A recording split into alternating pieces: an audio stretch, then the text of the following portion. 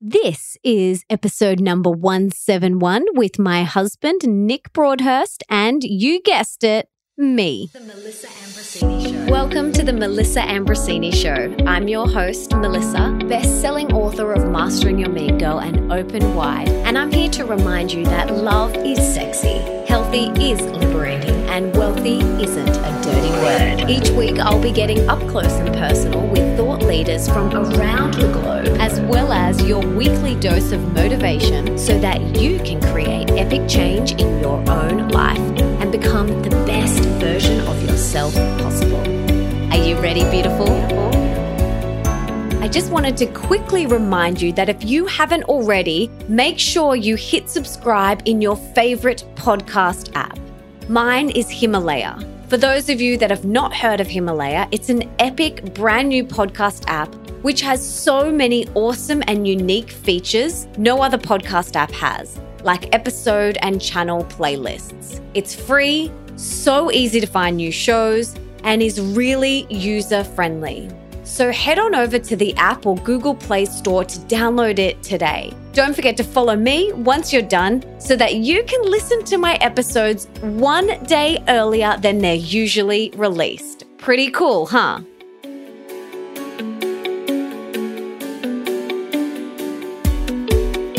This episode is brought to you by Ayurveda. As you guys know, I'm obsessed with Ayurveda, and Ayurveda is an epic, heart-centered, family-owned Ayurvedic company with a larger-than-life vision to create a healthier, happier world using the intelligence of Mother Nature. Now, I truly wish that none of us needed supplements. But in this modern world, with the depletion in our soil and with the full lives we all lead these days, sometimes our bodies need some extra love and support. This is why I love Ayurveda. They are such high-grade, Ayurvedically developed supplements to support not only your body, but your mind and soul too, helping you rebalance and come back to homeostasis, which is what the body wants. I love their mood supplements and love how they come in individual packs, perfect for someone who travels as much as I do. Now, I've teamed up with Ayurveda to give you, the Epic MA Tribe, 35% off your first order. So all you have to do is head to melissaambrosini.com/Ayurveda, and that is spelled YOUVEDA, and you can get your 35% off your first order right now.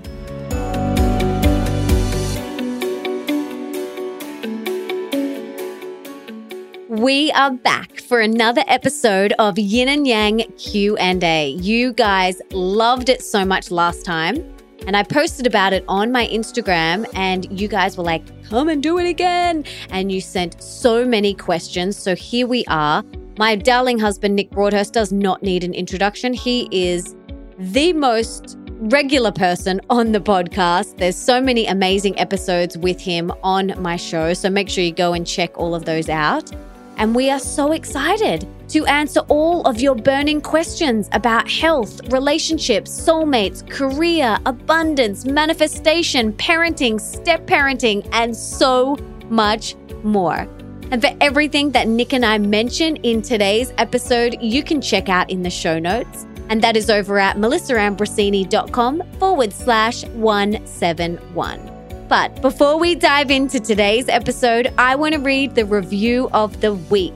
And this one comes from Nicole Bartlett, and it's 5 stars, and it is titled Love, Love, Love. And she says, the Melissa Ambrosini Show is my go-to podcast. I absolutely love the Monday motivations, as they always seem to be exactly what I need to hear, and I absolutely love the diverse range of guests she has on the show. There have been so many tips and tricks that I have researched and implemented into my life from listening to the different guests. Keep up the amazing work, beautiful. Thank you, Nicole. I absolutely will keep going because I love doing this for you and I enjoy it so much. So thank you so much for that beautiful 5-star review. I'm so grateful. And if you want to be the review of the week for next week, make sure you head on over to iTunes and leave me that 5-star review right now. I will be so grateful. And without further ado, let's get this party started. Let's bring on the one, the only, Nick Broadhurst.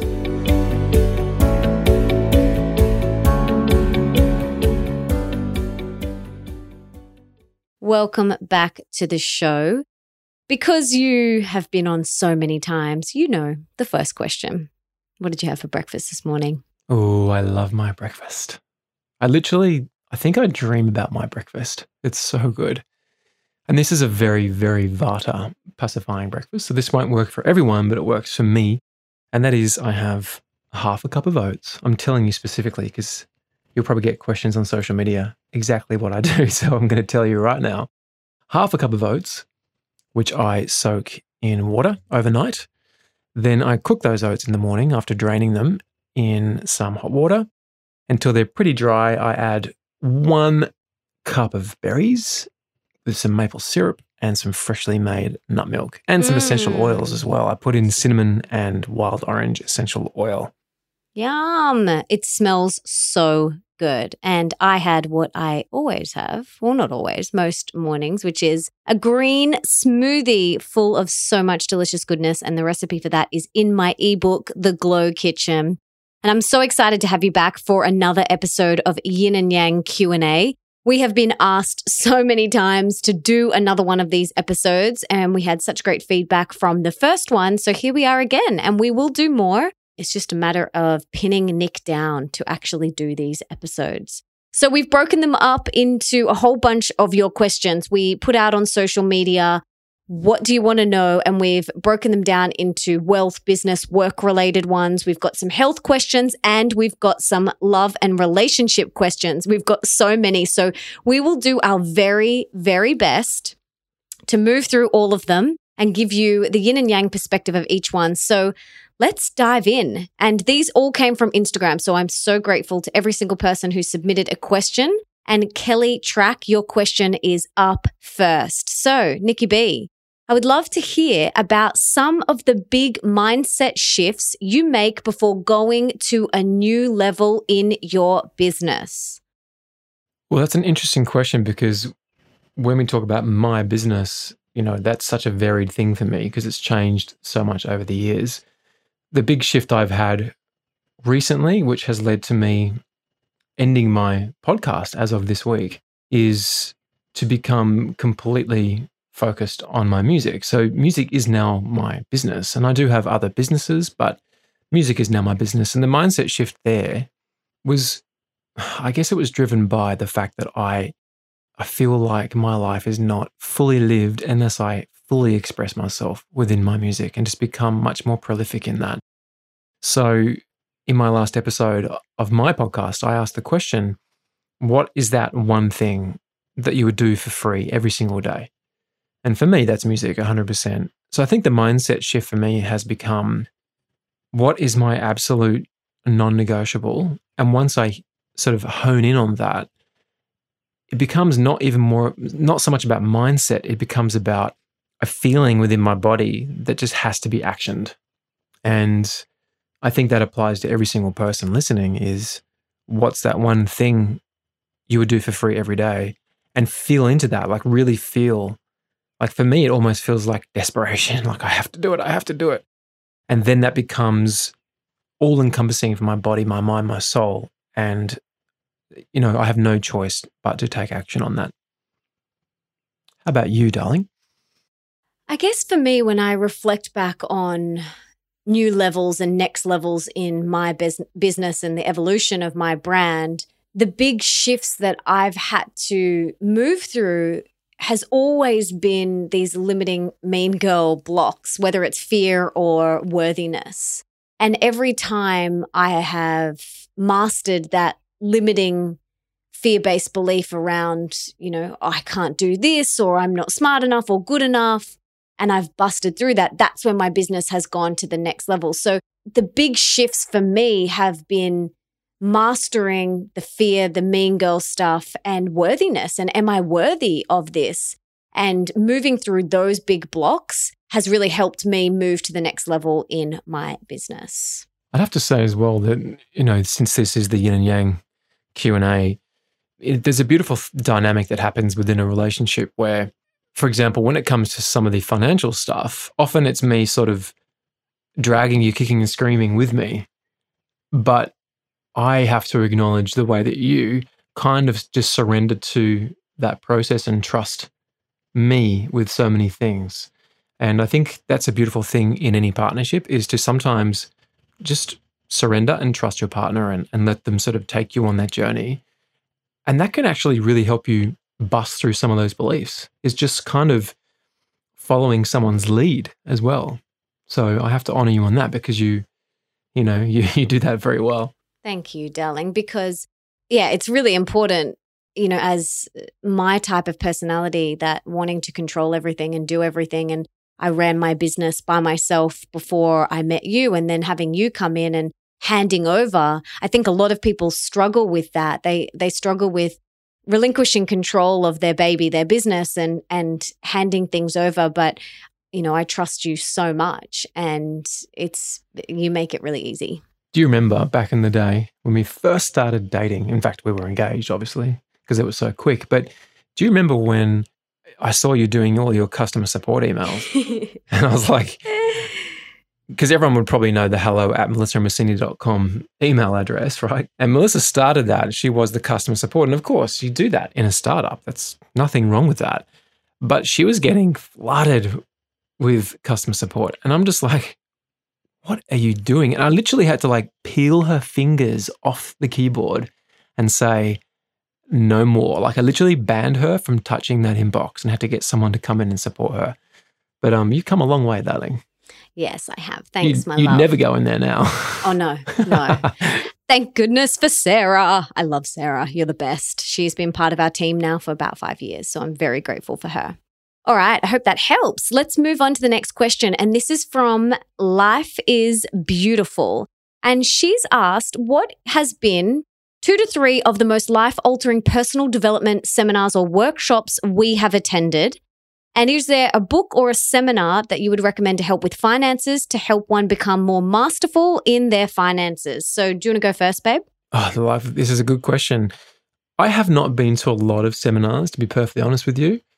I have. I actually don't think I've been to, I can't think of any, but I did go to Awesomeness Fest.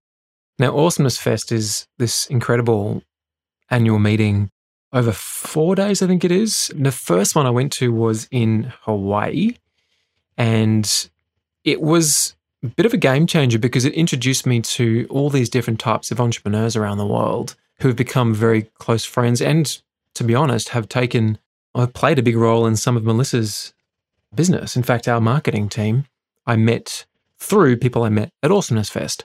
And then the next year I went to Mexico, Awesomeness Fest. I actually was one of the keynote speakers that year.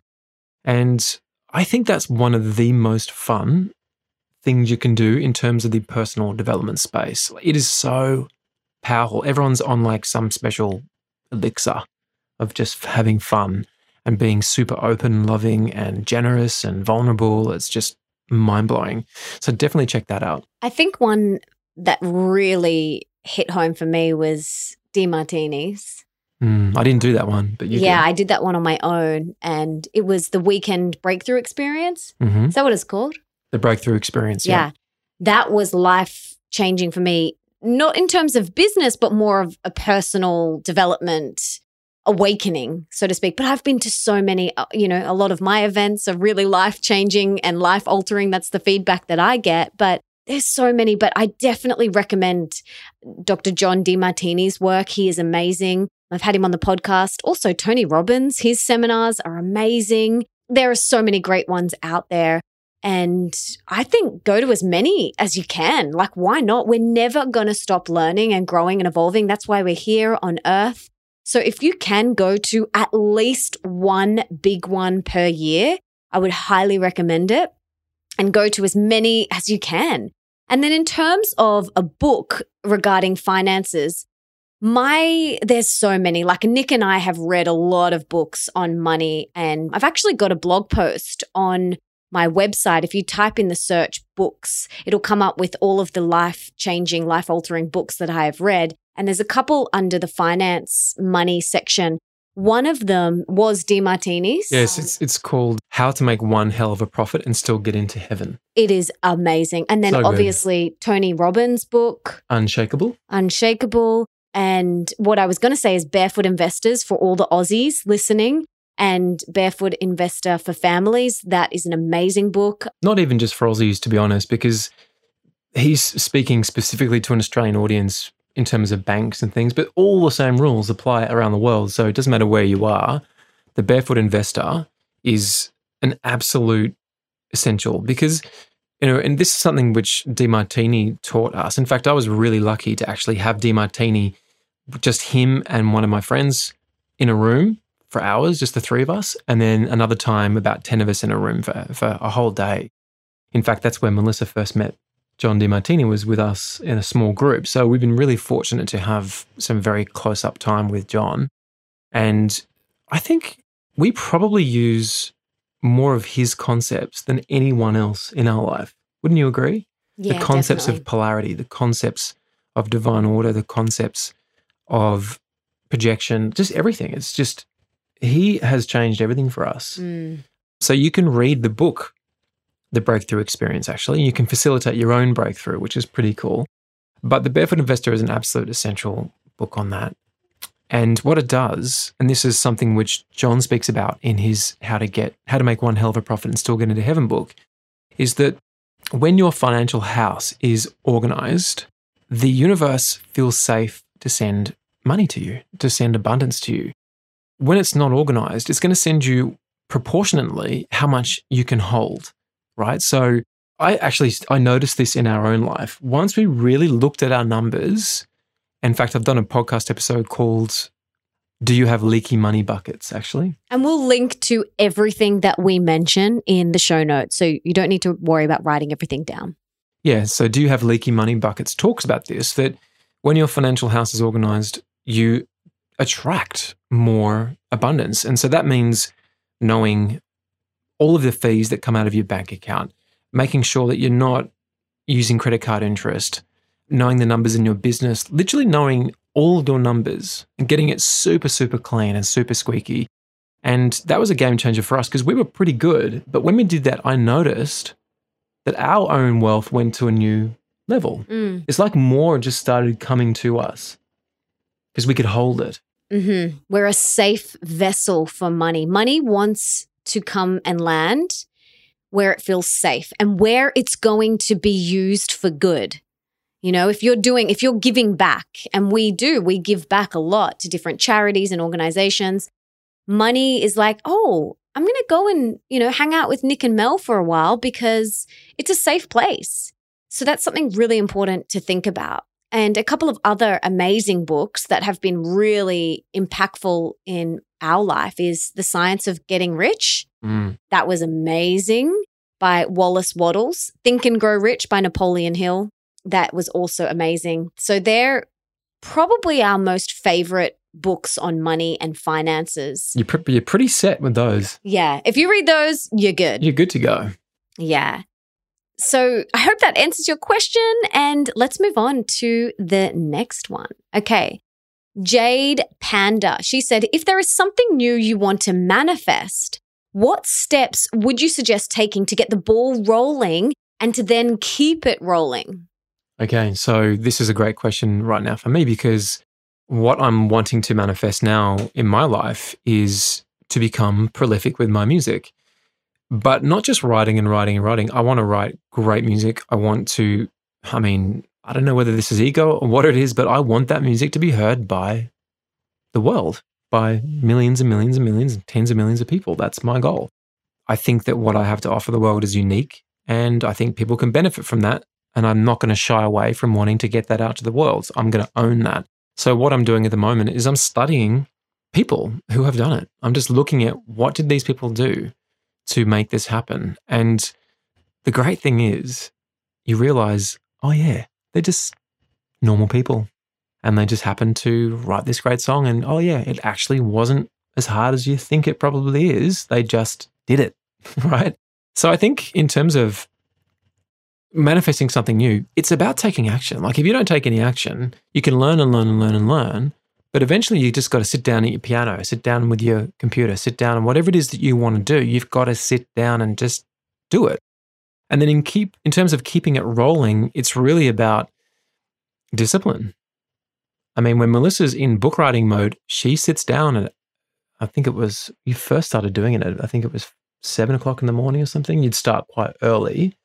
And she'd write from 7 till 12 and she wouldn't stop. And she was done for the day. She did 5 hours. She'd just crank it out. And maybe she'd do a bit more in the afternoon if she felt like it. And she did that day in, day out for months. And a book comes out of it and she has a bestseller. And that's really because she just kept showing up. And there's a really great book called Daily Rituals.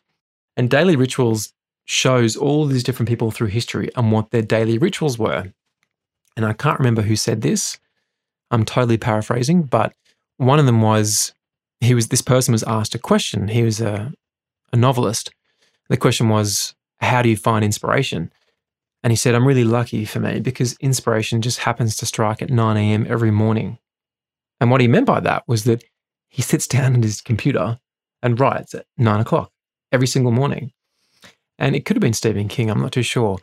And Stephen King is amazing if you want to model someone because when he finishes a book, he literally puts it to the side, doesn't take a breath, and starts another one.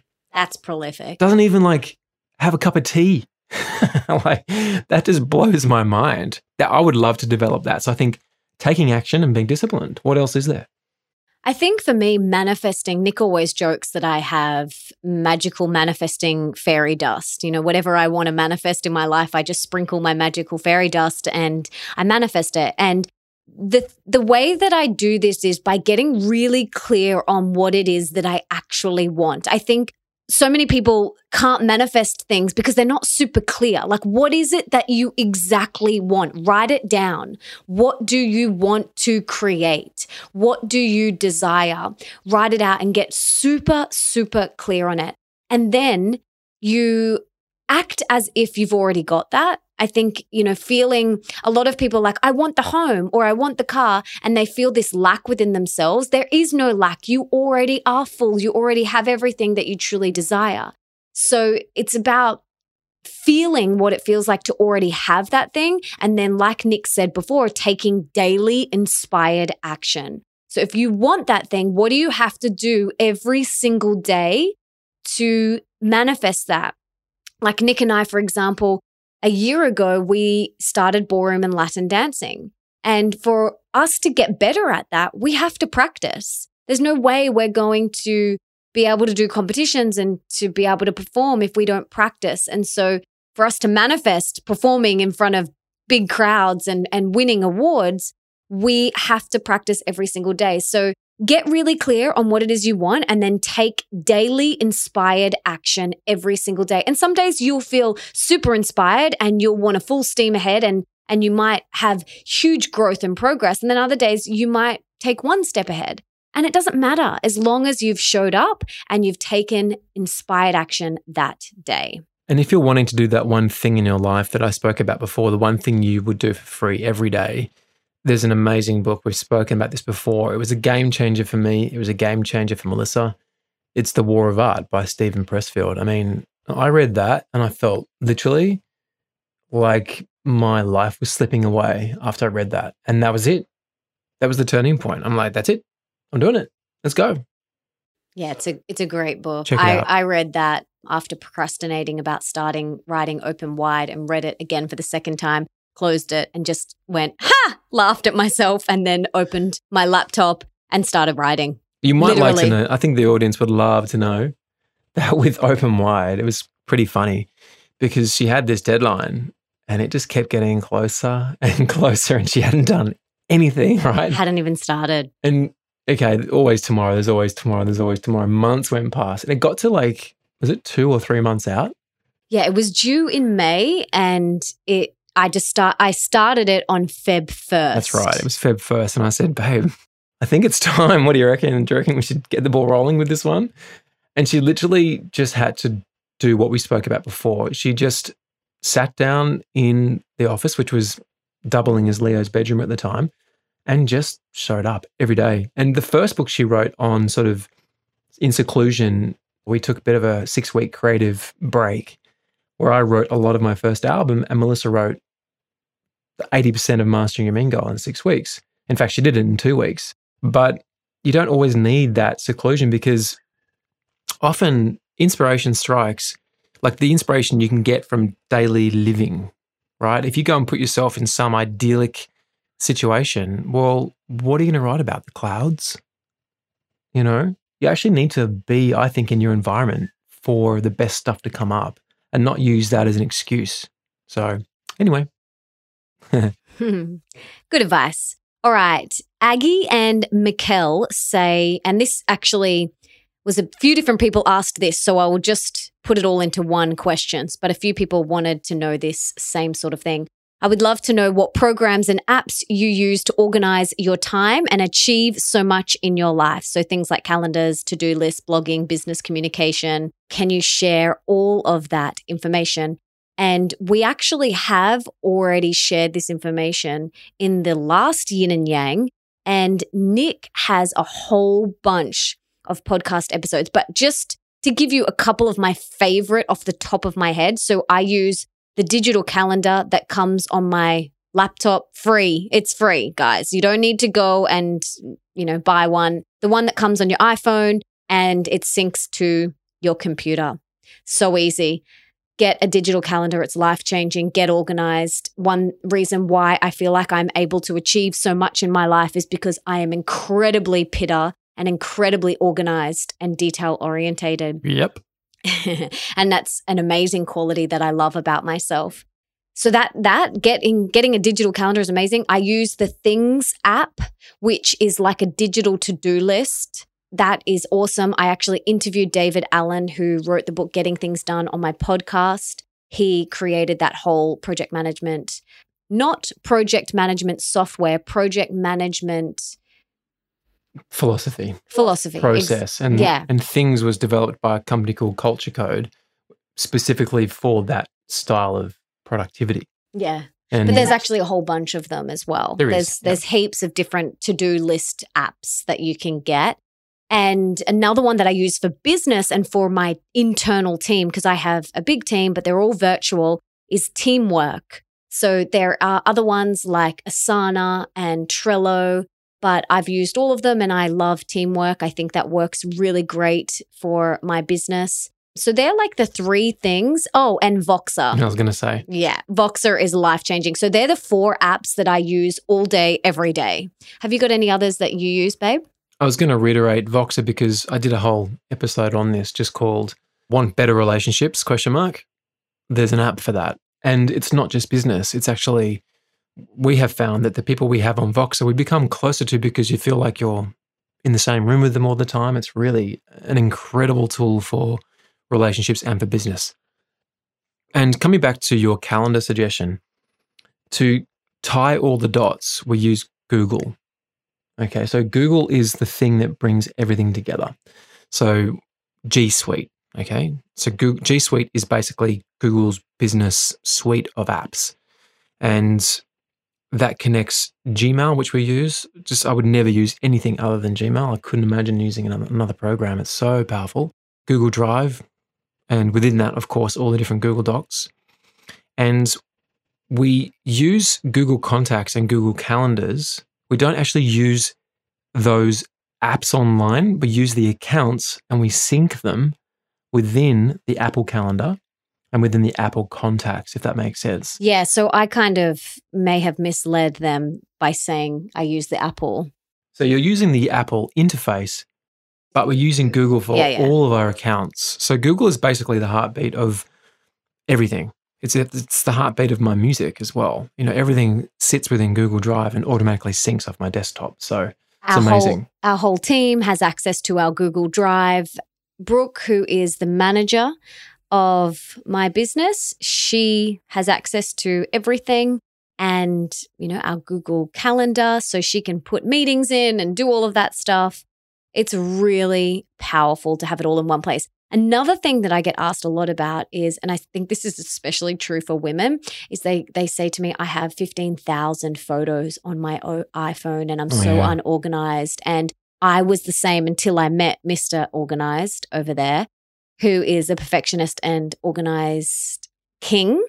And we got Google Photos. So all of our photos on our phone get automatically, when we're in Wi-Fi, uploaded to Google Photos, and then you can delete them off your phone. So if you lose your phone, you don't lose your photos because they're all in Google Photos, which is awesome. Literally, I can't believe the whole world doesn't use Google Photos, because the thought of having photos on my phone is just stressful. Like it literally just it gives me a headache thinking about having to, if you drop your phone, lose your phone, where do your photos go? Just something as simple as that. So definitely check out Google Photos. We also use things like Evernote extensively. We use Zoom for meetings a lot. And FaceTime, Skype. Yeah, all those things. There's no miracle here. It's just that we use them like really, really well. We're very disciplined with them. So yeah, check those out. They're good. I hope that helps. All right, let's move on to the next question from Jameson. How do you balance being and doing, especially for business owners who can't yet afford to have a team support them? I find that I get anxious both ways and feel like I'm never doing enough being or doing. This is such a great question. Yeah, it's, if I look at our journey together, when we first met, we worked a lot more than we do now. We would work until 10, 11 o'clock at night because you were doing other things during the day and I was doing some other things during the day. So then when we were working on, taking MA to the next level, it had to be at nighttime. And we're not massive advocates of doing that, to be perfectly honest, because we don't do that anymore. No, it's not healthy at all. And I think it's about boundaries, to be honest. Like being really firm about your boundaries, being really clear on what your priorities are. And discipline. And speaking of discipline, I think it comes down to how is your day structured? So no matter what you have going on, you can structure your day so that you can thrive. You can structure it so that you go to bed feeling like you showed up fully. So to give some basic tips around that, I think this is one of the most powerful things any single person can do is to get their day sorted. And it's amazing. I had some sessions recently with some of our Path to Freedom team members and just going through their days and just sort of reorganizing, tweaking things. And I always say to them, let's start with your sleep. What time do you go to sleep and what time do you wake up? Now, of course, this is going to be different for every single person. But I just don't believe there's anyone who's going to benefit from going to bed or going to sleep later than 10 o'clock and awake later than 6. I really think that is the foundation of stability, of health, longevity, everything, is having a solid sleep routine. So dialing that in, Melissa and I are asleep by 8 and up by 4:30, 5:30, right? I'm 4:30. I'm always up before him. So for us, that's become non-negotiable. We love it. We sort of joke about, we get into bed at 7 o'clock, 7:30. We love it. It's so much fun. Now, of course, not everyone can do that. We've shaped our lives that way now. But in the early days of starting a business, get really clear on your day. So if you are asleep by 10 and awake by 6, well, what are you doing at 6 o'clock? Now, of course, we recommend that you have some sort of morning routine. That's your anchor, right? So for us, it's yoga, meditation. It could be a walk for Melissa. We're not super fixed on everything, but there are some things that we always do. And having that routine in place and saying, okay, from 6 till 8, that's what I do. But if you have children, you may have to work with your partner to make that happen. And then when you sit down at your computer or whatever you do, if it's 8 o'clock or 9 o'clock, being laser focused, like only doing one thing at a time. Don't go between email and Voxer or whatever. Just stay in your lane and do one thing at a time, right? Just be laser focused and then have lunch at the same time every day, right? Really, really important. So you set that foundation, have some time after lunch to have a walk, take a break, have a swim if you live near the beach, go and sit in the forest if you live near the forest. And then the afternoon again can be super structured.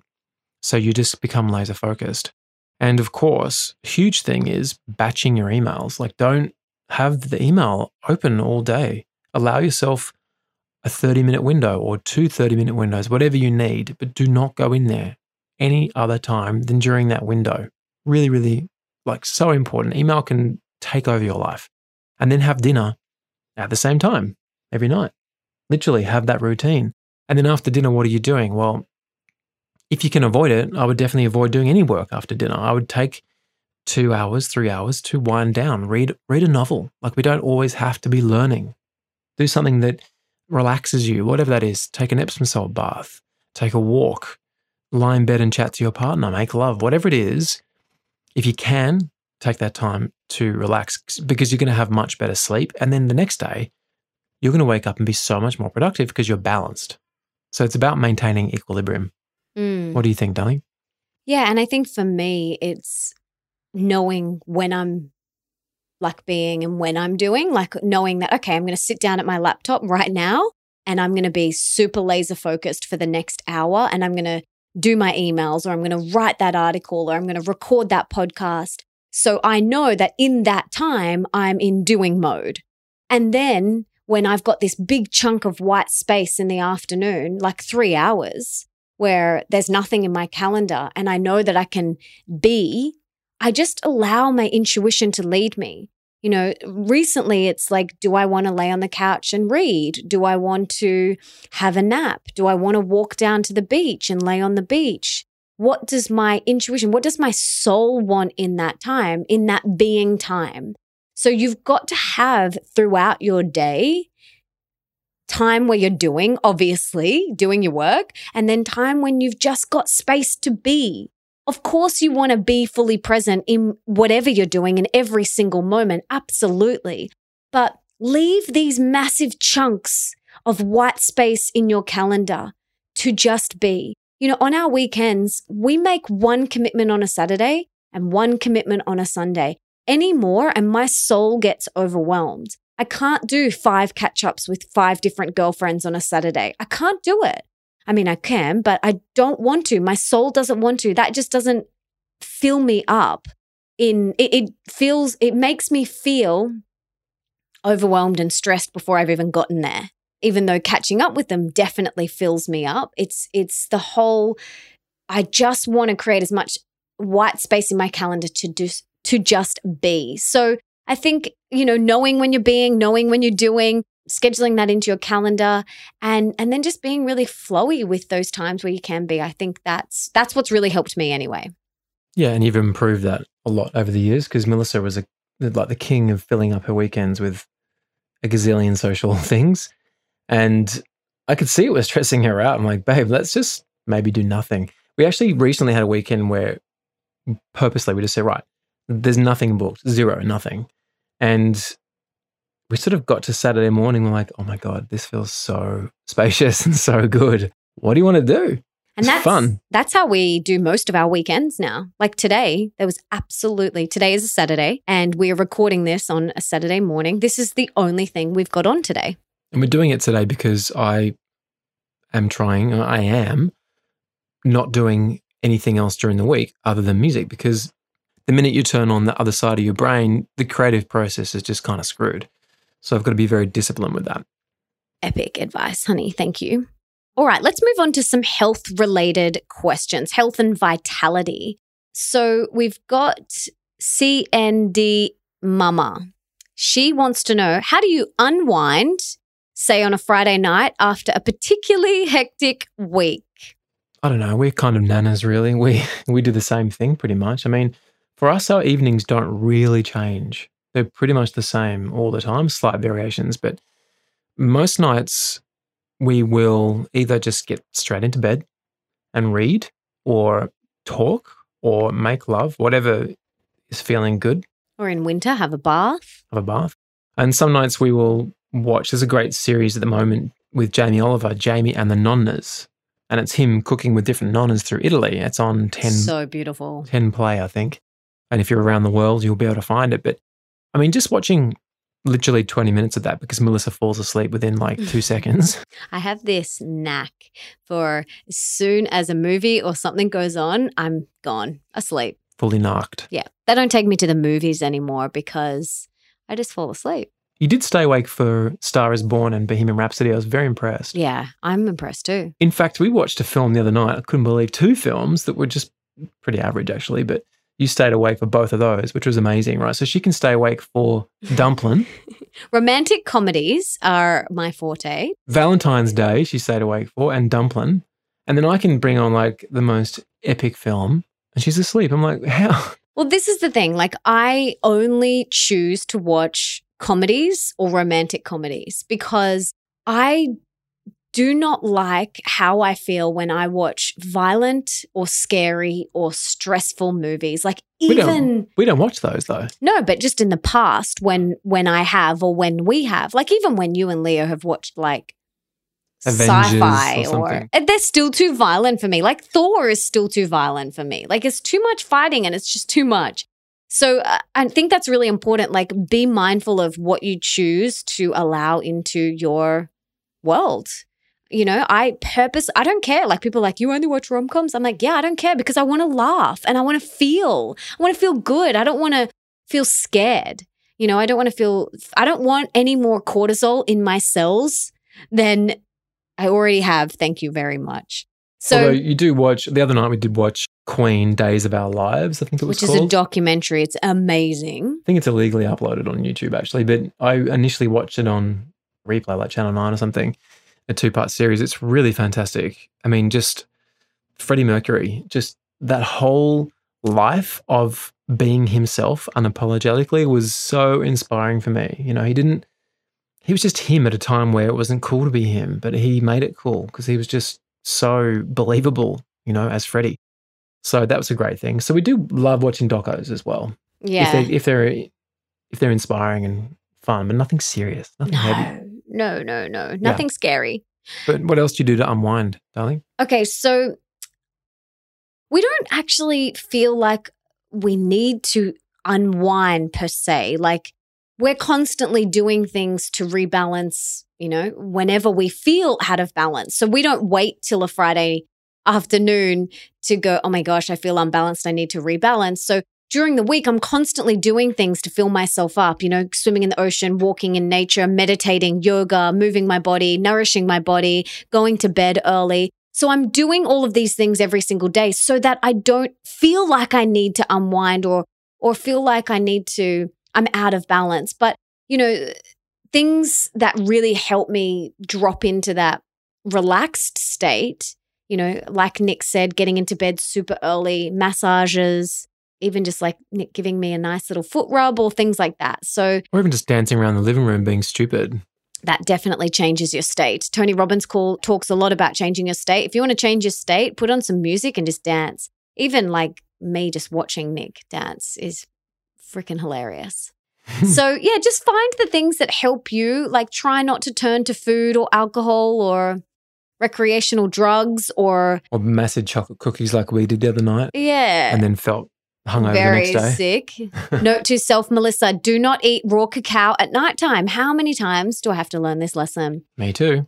I was wide awake. Anyway, so find those things that really help you feel relaxed and do them and make sure they're coming from that place of love, not from that place of self-sabotage.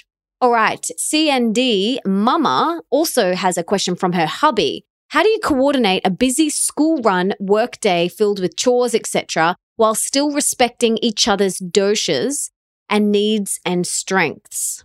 Yeah, that's a juicy one. I think this comes down to communication. So actually before communication, it would be about identifying those core things that are really important to you to maintain your own equilibrium, because that's what Ayurveda is all about. It's about living in a state of equilibrium, in a state of balance, right? So what are the things that allow you to do that, okay? And communicating that with your partner and having a conversation around that and then working out ways to build that into the day. I mean, there's so many variables. It's really hard to answer that question specifically. I think you just need to be very, very clear on your dosha. If you haven't done that before, you can do a dosha quiz on someone like Sahara Rose's website. I would totally recommend you seeing an Ayurvedic practitioner and having your pulse read to really get your dosha done accurately. And then studying that, you know, reading something like Sahara's book, listening to Melissa's podcast episodes, many podcast episodes on Ayurveda with Stephen Cabral and Sahara and Suhas and Dr. Suhas Kashir Saga, Akhil. Akhil. So many great episodes. I've got a whole Ayurveda series about balancing your doshas. I've done about 12 episodes on Ayurveda. So I think it's about 1, understanding your dosha, 2, communicating with your partner, 3, having a plan. So working that into your days and allowing each other to have that time as much as they need to maintain equilibrium. What do you think, darling? Yeah, and practicing crystal clear communication, like you said. I think it's really important as well, asking, what do you want to do? So when Nick and I first got together, we almost had like a meeting. Like, what roles do you want to do in the house? And what roles light you up? And what roles do you not want to do? So like, I don't take the rubbish out. I don't want to do it. I'm never going to do it. It's not my role. That's Nick's job. But I do all the washing of the clothes, hanging the clothes out. I do all the folding. I like doing that stuff.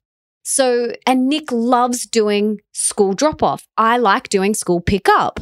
So it's about practicing that crystal clear communication and working out, making a list of everything that needs to be done with the school, with working, with chores around the house. Literally make a list of all of the chores, of everything that needs to be done in your days and divide it up. And we literally were like, well, I like doing that, so I'll do that. And Nick was like, yeah, well, I don't mind taking the rubbish out, so I'll do that.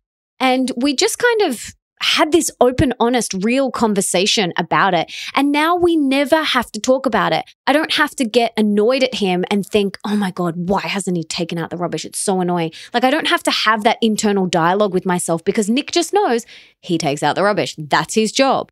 And I think that's where a lot of unresolved anger comes from, is because us women, we don't communicate with them and they're like, you okay, honey? And we're like, yeah, I'm okay. Well, not really. We're not okay because they haven't taken the rubbish out in 3 days and we really want them to take out the rubbish. But if only we practiced crystal clear communication and told them, they would do it. So I think that's really important. Sitting down with your partner and your children, writing out a list of everything that needs to be done and dividing it up and making sure your children are involved as well. Like I know kids have a lot on these days, but Leo has a chore or a task, whatever you want to call it, every Sunday. When we're in Bondi, it is cleaning the balcony. So he vacuums and mops the balcony. When we're in Noosa, he washes the car. And that's his job every Sunday. And I think it's really important that we give them autonomy and we give them something to do as well. So having that open and honest conversation is where it's at. I think also being specific around some doshic examples for you and I, to give an example, would be, I know right now, so Melissa and I have just come through renovating a home and moving and all sorts of things, right? So the stress levels were a bit higher than usual. And what's been really supportive for Melissa is afternoon naps. And something she's never actually done, but it's been really good for her body, really, really good for her body. Now, I can't do that. If I nap as a Vata, just forget about getting to sleep that night. Like, I'm not going to get to sleep, right? It just screws my circadian rhythm. But Melissa, as a Pitta Kapha, she can actually do a solid 1 hour nap and still fall asleep at 7 o'clock. Yeah, it's probably not 1 hour. They're probably about 20 minutes. But you seem to lie there for about 2 hours. Yeah, I lay there for about 2 hours reading and just relaxing. I'm doing this new thing called Operation Relaxation. So I'm getting really good at it, leaving lots of white space in my afternoons just to do that, to do whatever my soul wants to do. But I know that our life is not the same as a lot of people who may have 2 9-to-5 jobs. I mean, that's a very different situation. So at the end of the day, it just comes down to those 3 things I suggested. So give it a crack. Okay, next question comes from Kaylee Michelle Norris. What are 3 simple biohacks that anyone can implement into their life right away? This is regarding health. Yeah, it's a broad question because it depends how you define biohacking. And I remember Dave Asprey defining it as trying to get control over something you shouldn't have control over, right? So based on that definition, I don't really want to biohack. I don't want to try and control things. I want to flow a bit more. So I think the ultimate biohack is meditation. Yeah. Right? I've actually, in all transparency, I've been less disciplined in the last few months than I have been my whole life for some reason. Probably because I was renovating as well, and I was literally up straight away on site working and then back late. So there was probably a good reason for it. But I would not be who I am. I would not be with Melissa. I wouldn't have created any music if I didn't meditate. Like, it all starts with that. If you literally want to upgrade every area of your life, start meditating. Your health will improve, your relationships will improve, your career will improve.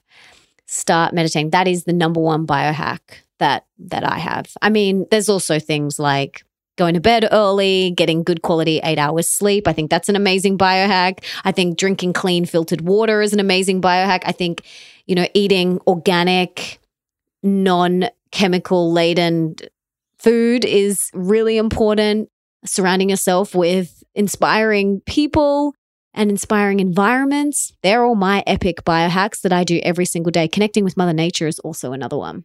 Yeah, no, we could be talking about taking nicotine riboside or something, like some cool new supplement or whatever. And there could be a place for that somewhere. But really, honestly, unless you're doing the basics, forget all the advanced stuff. Like, it's such a waste of time, right? Just get the basics dialed in. Everything Melissa said is what I was going to say, like just the absolute basics. Just do those consistently and see what it can do for your life. I mean, something as simple as bringing a different type of breath into your day. So breathing in for 3 or 4 seconds and breathing out for 6 or 8 seconds, depending on the size of your lungs. And that can take you straight into the parasympathetic mode, which is like such a gift, right?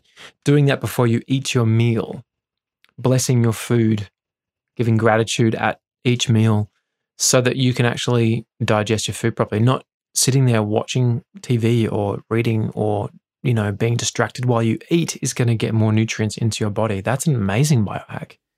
So I honestly think I don't want control over things I shouldn't have control over. I want to just simplify life. And we've been there, haven't we, Melissa? We've been deep in the biohacking world, and there is a place for it occasionally, I think. But ultimately, simplicity is far more fun and rewarding, I think. Yeah, absolutely. And I just wanted to touch on, you were talking about eating without distractions. I think that's really important. You will never see us eating in front of the TV or on our phones or reading a magazine. When we're eating, we're sitting at the table and it's just us. We're having a conversation. And I think that's really important. Bring it back, simplify. Come back to basics. That's one of my favorite words this year is simplify. Simplify every area of your life. Declutter every area of your life. That is an amazing biohack for sure. Amen. All right, Miss Blair, Lauren, what deodorant do you both use? I don't use deodorant. I actually use the new formulation of deodorant that's been created by doTERRA. Super clean. It's using really beautiful essential oils that they have in their balance oil, which I love because I love the whole concept of equilibrium and balance. So using a deodorant that has essential oils in it that maintain balance is just a win-win in my world. So if you head to nickandmelissa.com and just check out the information on that page, you can actually enroll and join doTERRA and get 25% off just by following those instructions on that page. Pretty cool, huh?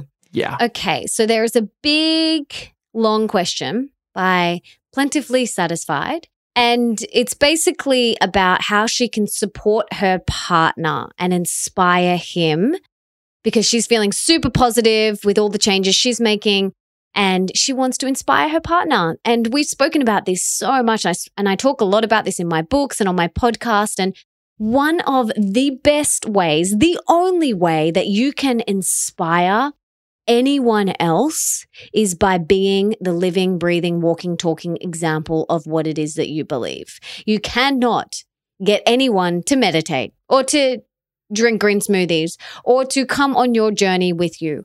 All you can do is be the example and let go of the attachment and the expectation that you have for the other person to change. Allow them to be their own sovereign being, and you simply be the example. In saying that, Nick and I, absolutely, we are aiming to be the inspiration within ourselves, and for each other, but we do call each other out when we're not our highest self. Oh, yeah. So what do you want to add to that? If you want to inspire someone, you have to be inspiring. Honestly, it sounds so silly to say because it's so That's simple. a quote. It's a good quote. Hashtag. Yeah, honestly, I think that's it. And when we have bumpy periods of our relationship, neither of us are probably being super inspiring in that period, right? It all comes down to that. We're not leading by example. And one of the challenges in relationship is that it's a massive surrender because you have to respect, as Melissa said, that person is a sovereign being and on their own journey, and they may not want to go on that ride with you, and they might. And that's okay if they don't want to. And then if they don't want to, you have two choices. You either accept that or you leave. And I know that sounds really kind of black and white, but if you don't accept it but you stay, that's just literally Einstein's definition of insanity, doing the same thing over and over again, expecting a different result. Like, that's going to drive you insane. So I know people who are in relationships and very different to each other, different core values, but they've accepted it and they just make it work. And I know other people who have, like Melissa and I, have extremely close core values, which is why I think we got engaged so quickly, because there was such strong alignment. And if that person is not wanting to become more, if they're just holding firm, and I've spoken about this so many times, probably in a yin-yang Q&A, but there is going to be a certain amount of tension between you that you can take. I use the rubber band analogy, and I won't say it again, but essentially there's only so much that relationship can stretch, right? If one person's going in one direction, the other person's going in another direction, or just staying where they are, that rubber band between you is just going to stretch. It's either going to break or that person's going to get flung up to you on the journey. So I think just simplifying it that way, if you want to inspire someone, you have to be inspiring. I love it. Quote of the day, of the decade, of the year, of the lifetime. I don't often do Instagram quotes. Shall I put one up today? Yeah, I love that. Why not? All right, the next question comes from Kate873, and she said, my question is, what symptoms did you and Nick have with candida or bacterial overgrowth? I can't afford Dr. Cabral's labs at the moment. She's saving up for them. Where is a good place to start to help my body if I suspect that I have candida or bacterial overgrowth? And then she's got another question, which I'll answer in a second. But I just wanted to say, we've spoken a lot about candida and gut health on my podcast. And some of the common symptoms that a lot of people get are skin issues, fatigue, autoimmune issues. What else, babe? I mean, the most common thing I hear in women is bloating after they eat. I mean, it's such a big one. And it doesn't always have to be candida. It could just be weak digestion because you're not fully present when you're eating. I mean, there's so many things you've got to look at. For me personally, I think this is a massive generalization. I'm not a doctor, a naturopath, a dietitian, whatever you want to call it. This is just my own personal experience. I find it very hard to believe that many people out there would have crystal clean guts with no candida, right? Because we've all had, like, it doesn't matter how clean you and I are now. I wish you could see Melissa. We're upstairs in our recording studio and she's like, it's hot. It is 180 degrees up here. She's got this beautiful dress on. I think it's an August dress, is it? Yeah, it's one of my flowy dresses. It's down at her waist, so she's fully topless. And then it's pulled up, so she's fully frontal nude. It's so hot up here, guys. And the air conditioning is just not doing its thing. And my pitta just gets so hot. So I'm pretty much nude recording this. She's nude. Back to candida. But yeah, so I think the CBO protocol, which he has on his website, you can go to iamnickbroadhurst.com/candida. It'll take you straight there. This is Dr. Stephen Cabral's protocol you're talking about. Yeah, it's so gentle. It's affordable. You don't even really notice you're doing anything. He actually shares the whole protocol on his podcast for free and in his book, The Rain Barrel Effect. It's all there. So if you suspect that you have some sort of candida or bacterial overgrowth, listen to his podcast. Listen to the podcast. Do the protocol. I think anyone can benefit from it. Absolutely. It's a tidy up. I'll probably do that every few years. We've done that now. I've done it twice, actually, because mine was a bit more stubborn thanks to some old mold stuff. But yeah, just give it a crack. And you don't have to do all the labs. You can just start there and see how you feel. And it's really important that you tune into how you feel. And her second part of the question was, what household cleaning and washing products do you guys use? We have a toxic-free home, so everything in our home is as low tox as possible. This goes for food, cleaning products, beauty products, everything. Even how we built the house. Yes, even how we built our new house. We just did an 8-month renovation and the paint we used was all low tox, and this is for another episode. All the paint, the glues, all that stuff.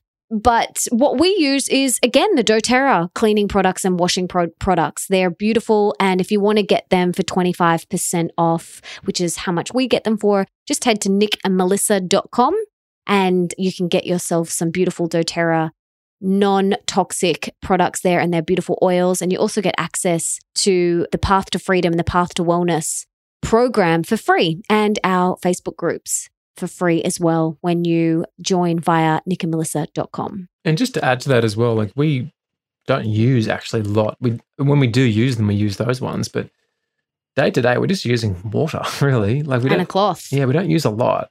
That said, I'm always experimenting with different essential oils. I mean, I love essential oils because it's Mother Nature in a bottle, right? It's so potent and so strong. Whatever you've got going on emotionally, physically, health, cleaning, you just look it up. What essential oils can you use for that? It's so cool. And I'm always blending things. Like even recently, my dad got in trouble for using a rather nasty weed killer. And so we looked up a weed recipe and made one out of Castile soap, vinegar, salt, distilled water, and various essential oils. And it's unbelievable. Like it's better than the really nasty toxic thing, right? So yeah, just play around with essential oils. They're so much fun.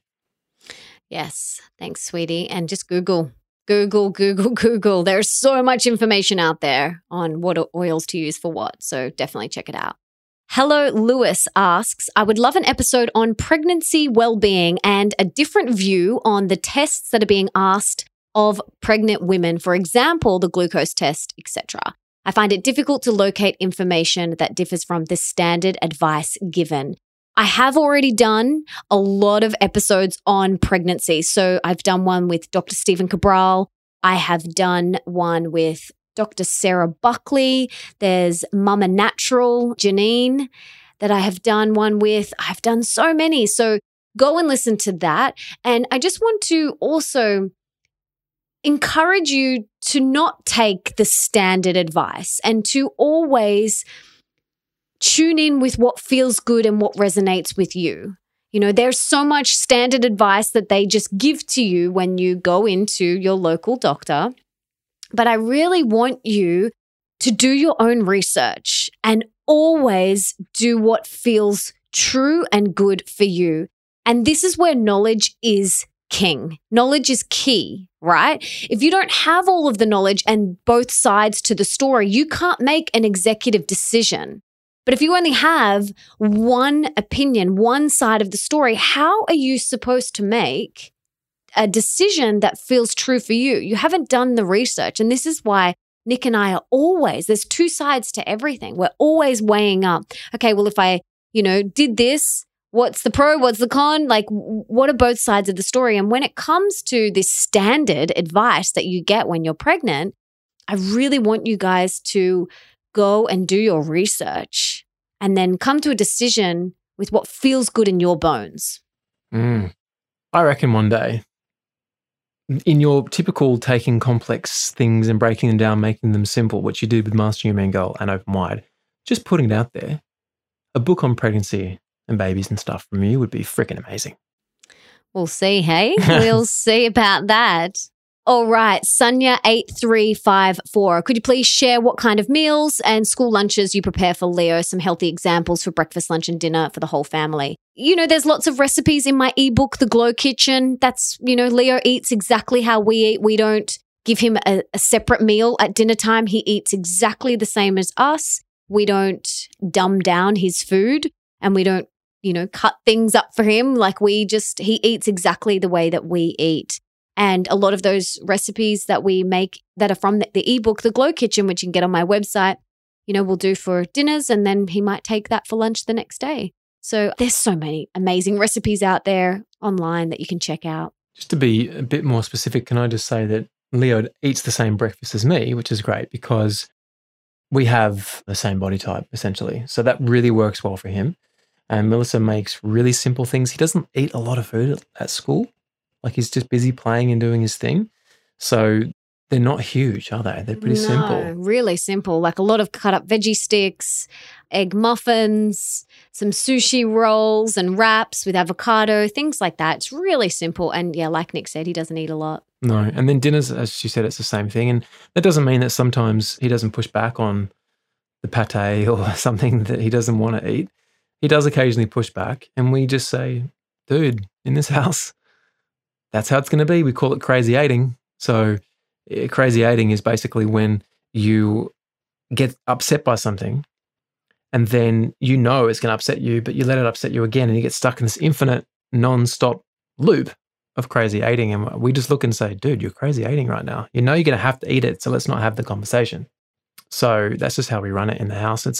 I've noticed with children who are really fussy eaters and will only eat specific things, it really comes down to parenting. Like if you just don't give them a choice, man, they're going to get hungry enough to eat whatever you put in front of them, right? And we just don't have any junk in our house because we don't eat it. And we don't want to dumb him down as well. You know, I don't want to take things out of our meal and make his meal more simple because he's a kid. I want his body to have all the full spectrum of nutrients that we have. And, you know, so many kids won't eat that vegetable, won't eat this meat, won't eat this, won't eat that. It's like, no. And we have a rule with Leo, you try everything once.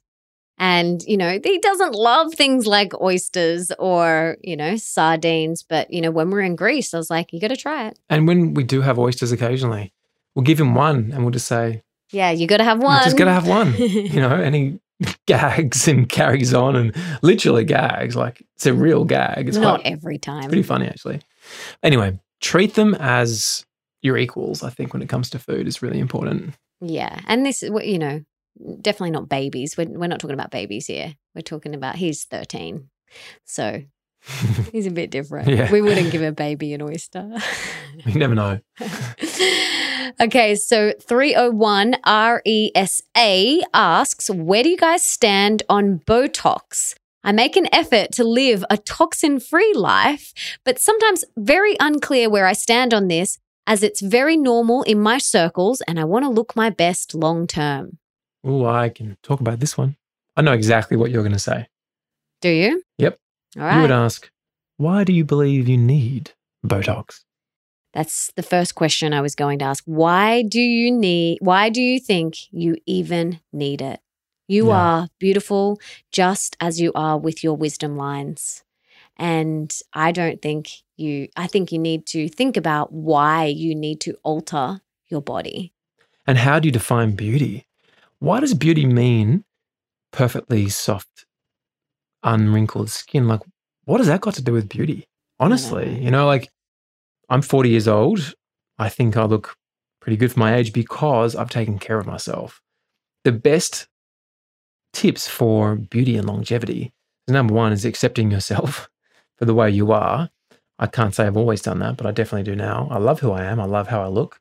And number two is just taking good care of yourself. You know what? If I don't sleep well, like last night, there were people downstairs for the first time who stayed up till 1 o'clock on the balcony and they were smoking cigarettes. I was coming to our room. I was so, like, you can imagine me, my beautiful new toxin-free home with freaking cigarette smoke coming in when I'm sleeping. It's the first time that's happened. And I woke up and I was like, babe, I can smell pot.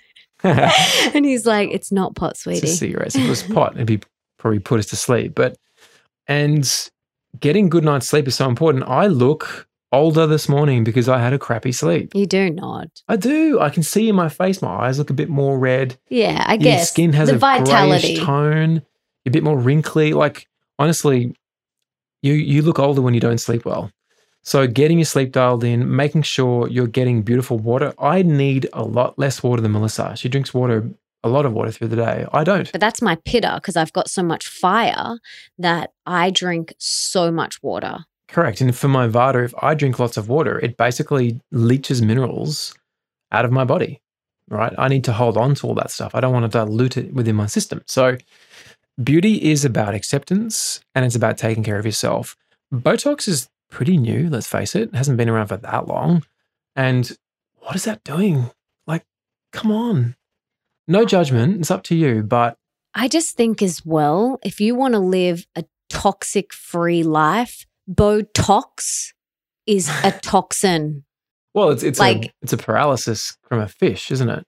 Like It's a poison from a it's fish. a poison. Like, and you are trying to not poison your life, yet you're poisoning your life. But also maybe taking a look at your circle. I mean, Yeah. your circle might be really beautiful people. Just because you have Botox does not mean you're a bad person. Let's just get that right. No, and yeah, why do you need it? Why to be normal in your, in your circle? Like, So have a good look at your friends and see what is it within themselves that they're not loving and they're not accepting. I think that's a really important question. And I think with any sort of alteration that you're doing to your body, you need to ask why. Why am I doing this? Is it because I love myself so much and I want to give my body the best, ingredients or whatever? Or is it because there's something that you're not loving? That's really important. I was just reading actually Giselle's book called Lessons. It's amazing. I knew nothing about the Victoria's Secret model, Giselle, nothing. And Nick bought that book for me for Christmas. And I read it in like a week. It was so great. And in it, she talks about after having her 2 kids, her breasts really were sagging and she was still modeling and she got her boobs done and she regrets it. She's like, I cannot believe I did this. I cannot believe I altered my body. And it really hit home, like this Victoria's Secret supermodel saying this. And I just really want you guys to think about Botox or any sort of alterations that you want to do to your body. Why? Why do you not feel whole and complete within yourself already? Because you're amazing and you're beautiful and your wisdom lines are amazing and your boobs are amazing and your butt is amazing. Everything is amazing. So make sure you know that. Yeah, girl. All right, let's move on to some love and relationship questions. So the first question, Miss Young 91. After 3 relationships, I find that I fall into the continuous pattern of being the other woman, not the first choice. I feel like I'm caught in such a rut. And now I find myself thinking, am I ever going to be good enough? Do you have any advice for overcoming these fears and for calling in your person? Well, I can see in that question the answer. Me too. It's sticking out like a sore thumb on this Google Doc because we're so organized. Brooke is so organized. Brooke, thank you, Brooke. Thanks, Brooke. We love you. We do love you. I find myself thinking, am I ever going to be good enough? Oh, baby girl. Baby girl. Baby girl. Girlfriend. Miss Young 91. You are good enough. There's your answer right there. You are good enough. And stop telling yourself the story that you're always the other woman. Because if you keep telling yourself that, you will always be the other woman. So you need to dial up your worthyometer. You need to read Mastering Your Mean Girl. You need to dial up your worthyometer. You need to know that you are a 10 out of 10 on the worthyometer. You need to know that you are good enough and you need to rewrite that story and stop telling yourself that you are the other woman. Because unless you want to keep creating that for the next 3 relationships, it's time to rewrite that story. I would bet, and I could be wrong, but I would bet that Miss Young 91 is not meditating. Baby girl, start meditating. I could be wrong, but if you're not, the process of meditation is so magical because every single day, anyway, this is the technique we use, which is there's different names for it. The One Giant Mind Being technique or Vedic meditation, Transcendental meditation, they all have their slight nuances, but they come from the same Vedic roots. And really, when you experience yourself beyond your mind, that's called being. That's how you do it. You do it in meditation. When you dip into a state of beingness every day, whether it's once or twice a day, of course, twice is better, then you start to develop what's called self-awareness. It starts to cultivate and grow within you more and more and more. Self-awareness allows you to make better decisions moment by moment. The better decisions you make, the better that present moment is, and the better your present moment, the better your future, right? Because you're making more intuitive choices through life. those choices might also be who you spend your time with, including the men that you spend time with. You might realize that that person's not for you because you've cultivated self-awareness, right? Self-love practices, any other self-love practices that fill you up and make you realize your potential and your worthiness. So, meditation. Isn't it not just the answer for just about everything? It's not. Our good friend and teacher and mentor, Johnny Pollard from One Giant Mind, says it's not the smoking gun for everything, but it's pretty freaking close. Exactly. It's not the magic bullet, but it's pretty close. Yeah. Give it a go, Miss Young 91, if you're not already doing it. Just download the One Giant Mind app. It's for free. You get Johnny Pollard in your ears whenever you want. How cool is that? Do that. So cool. And just like you take an external shower every single day to clean the dirt off the outside, meditation is like the internal shower to clean the dirt on the inside. And I will say, just from a masculine perspective, I mean, I would never, ever have another woman be the other choice, the second choice. Like, I've never done that in my life, right? Yeah, so but some people, they've got so much going on, babe, that in their own world that. Yeah, but that doesn't mean Miss Young 91 has to allow that to be the case. I know, but she needs to dial up her worthyometer and know that she's good enough to not attract a man that is going to treat her and allow her to be the other woman. But let's say the dialing up of the worthyometerness is a process we have to go through, right? It takes time. It's also a choice. It's a choice. But let's just say Miss Young 91 finds a new man next week and she can see the same things happening again. Well, I guess what I'm trying to say is I feel like I'm a pretty good guy. I've always treated women with respect and I've been a good partner, right? Yeah, you're the best. And I've never, ever had someone else ever in my life. What sort of person, I'm not saying they're a bad person. It's not about right or wrong, good or bad. It's just that, well, what sort of person do you want in your life? Do you want someone that treats women like that? So if you see that happening, you just know straight away, whoa. I've attracted it again. I need to do the work. I need to communicate clearly that this is not acceptable. This is not the way that I'm allowing myself to be run as the second choice, and choose better. Just choose better next time. And you know what? Right now, this moment is a clean slate. You can make a better choice in this moment and create a better future right now. I love that statement. I think it's from Conversations with God. If you don't like what you created, create again. Because we're always creating. Always. I love that quote too. It's one of my faves. And just don't forget, you're freaking amazing. Seriously. You are. All right. The next question from Sheridan Bowen. Does your mean girl ever tell you that Nick is not your soulmate? And same for you, babes. Does your bad boy ever tell you that I'm not your soulmate? I think this is an interesting one from a yin-yang perspective because no, for me, it's never, ever come into question. And for me, it has. And it is my mean girl when we have had very heated disagreements and Hashtag fight. hashtag fights. My mean girl will come up and be like, "Oh, shouldn't be this hard. Relationships are meant to be easy. The grass is greener on the other side. Maybe this isn't right." And my mean girl goes on a freaking tangent. But this is where I catch her and I take myself through that 3-step mastering your mean girl process. And I remind myself that that's just my mean girl. And I think us women do that a lot. We let our mean girl run off and go on these tangents.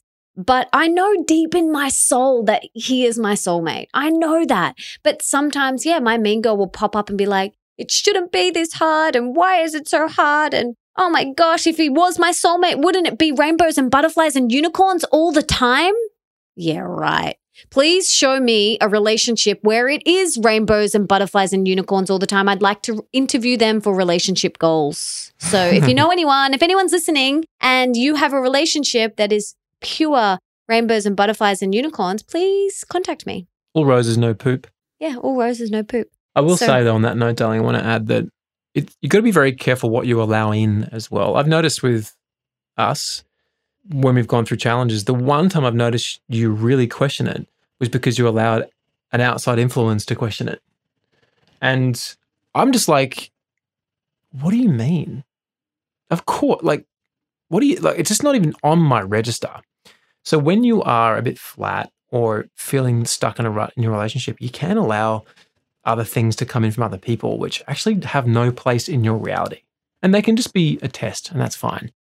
And, recently Melissa and I were in a tricky situation. Like, we felt a bit stuck with our relationship. We were going through a growth spurt. A growth spurt, yeah. But at the time, it feels like you're not so growing. Icky. You feel stuck. You don't feel like you're growing, right? And we just had to lock ourselves in our room. Leo was home that day. I'm just like, dude, I need some time with Melissa. We literally were in our bedroom for 2 hours. And we went through the full gamut of emotions. We weren't making love. No, we did go through the full gamut of emotions, right? All of it. Yeah. And by the end of it, we did make love. Yeah, we did. and everything clicked, and it's been great since. And because I listened to Melissa and I saw that I could see what was going on, and I also could see what was going within myself. I could see how I'd shown up and how I had been really freaking average as well. And I owned it. I was like, you know what? I actually have been really crap. Like, I just owned it. And I think that was really important for you, Melissa, because I don't often own things.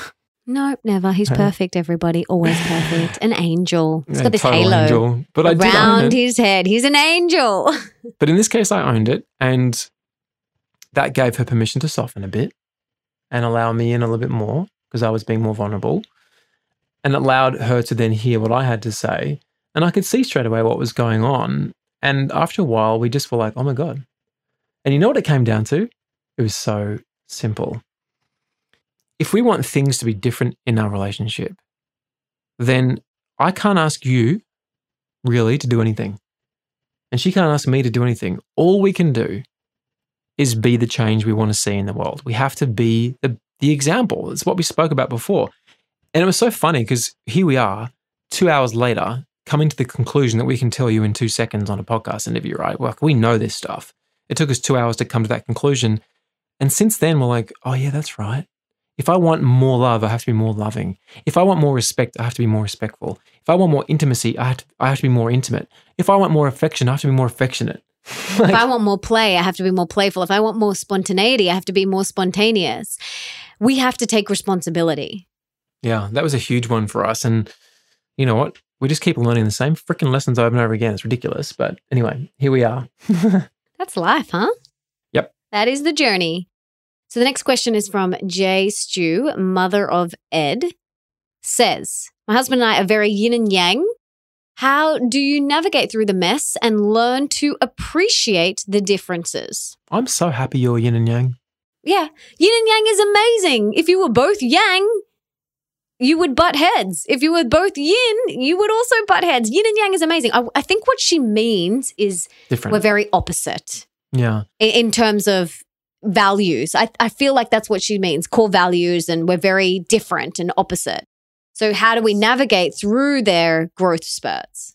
Yeah, I mean, that's a challenge to answer because we're not sure exactly. But let's just take 2 different examples. Let's say you're talking about just very different in general, meaning that your core values are very different. Now, that's a tricky one because core values are really where your alignment comes from, right? So you don't have to have all the same core values. In fact, you're not going to have the same core values. It's impossible, right? Melissa and I have very closely aligned core values, thank God. But you have to be very clear on what your core values are, and so does your partner. And you know what? If there are things in there that are not aligning, but they're very, very important to you, you need to sit down. You need to have that conversation. Like if you have different core values around wealth, you need to, or money, you need to speak about that. If you have different core values around how to parent, I mean, good luck. That's a big one. That's a challenge, big. Like right? if you believe in smacking your kid and your partner doesn't, that's a biggie. That's a huge one. So the question really comes down to how do you navigate through the mess and learn to appreciate the differences? Well, is it a mess? And that's the first question to ask yourself. Is it a mess? Like change your perspective on those icky times to, as Melissa said before, they're growth spurts, right? And you're going to have them. You're going to have them. It's going to happen. And yin and yang, if you're looking at it from a polarity perspective, is great because if you don't have any polarity, you're not going to be making any love. There's going to be no passion. Passion is so important in a relationship. So it's a bit hard to answer the question. I don't know exactly what she's asking. Do you want to have a crack at it? Yeah, I think what she is meaning is that we're different, and it comes back, like you said, to the core values. And you need to really, this is what I do in chapter 4 in Open Wide. You got to get really super clear on your core values. And so that you can align yourself with someone who has similar, if not the same, core values as you.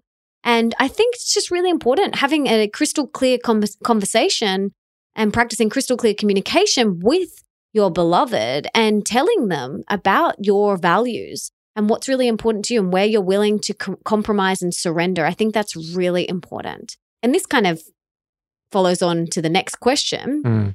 Caroline Flate, and she wants to know about communication. She loves to talk and wants to express her emotions all the time. However, her partner is the total opposite, who doesn't like to talk or express his emotions. So how can we meet in the middle?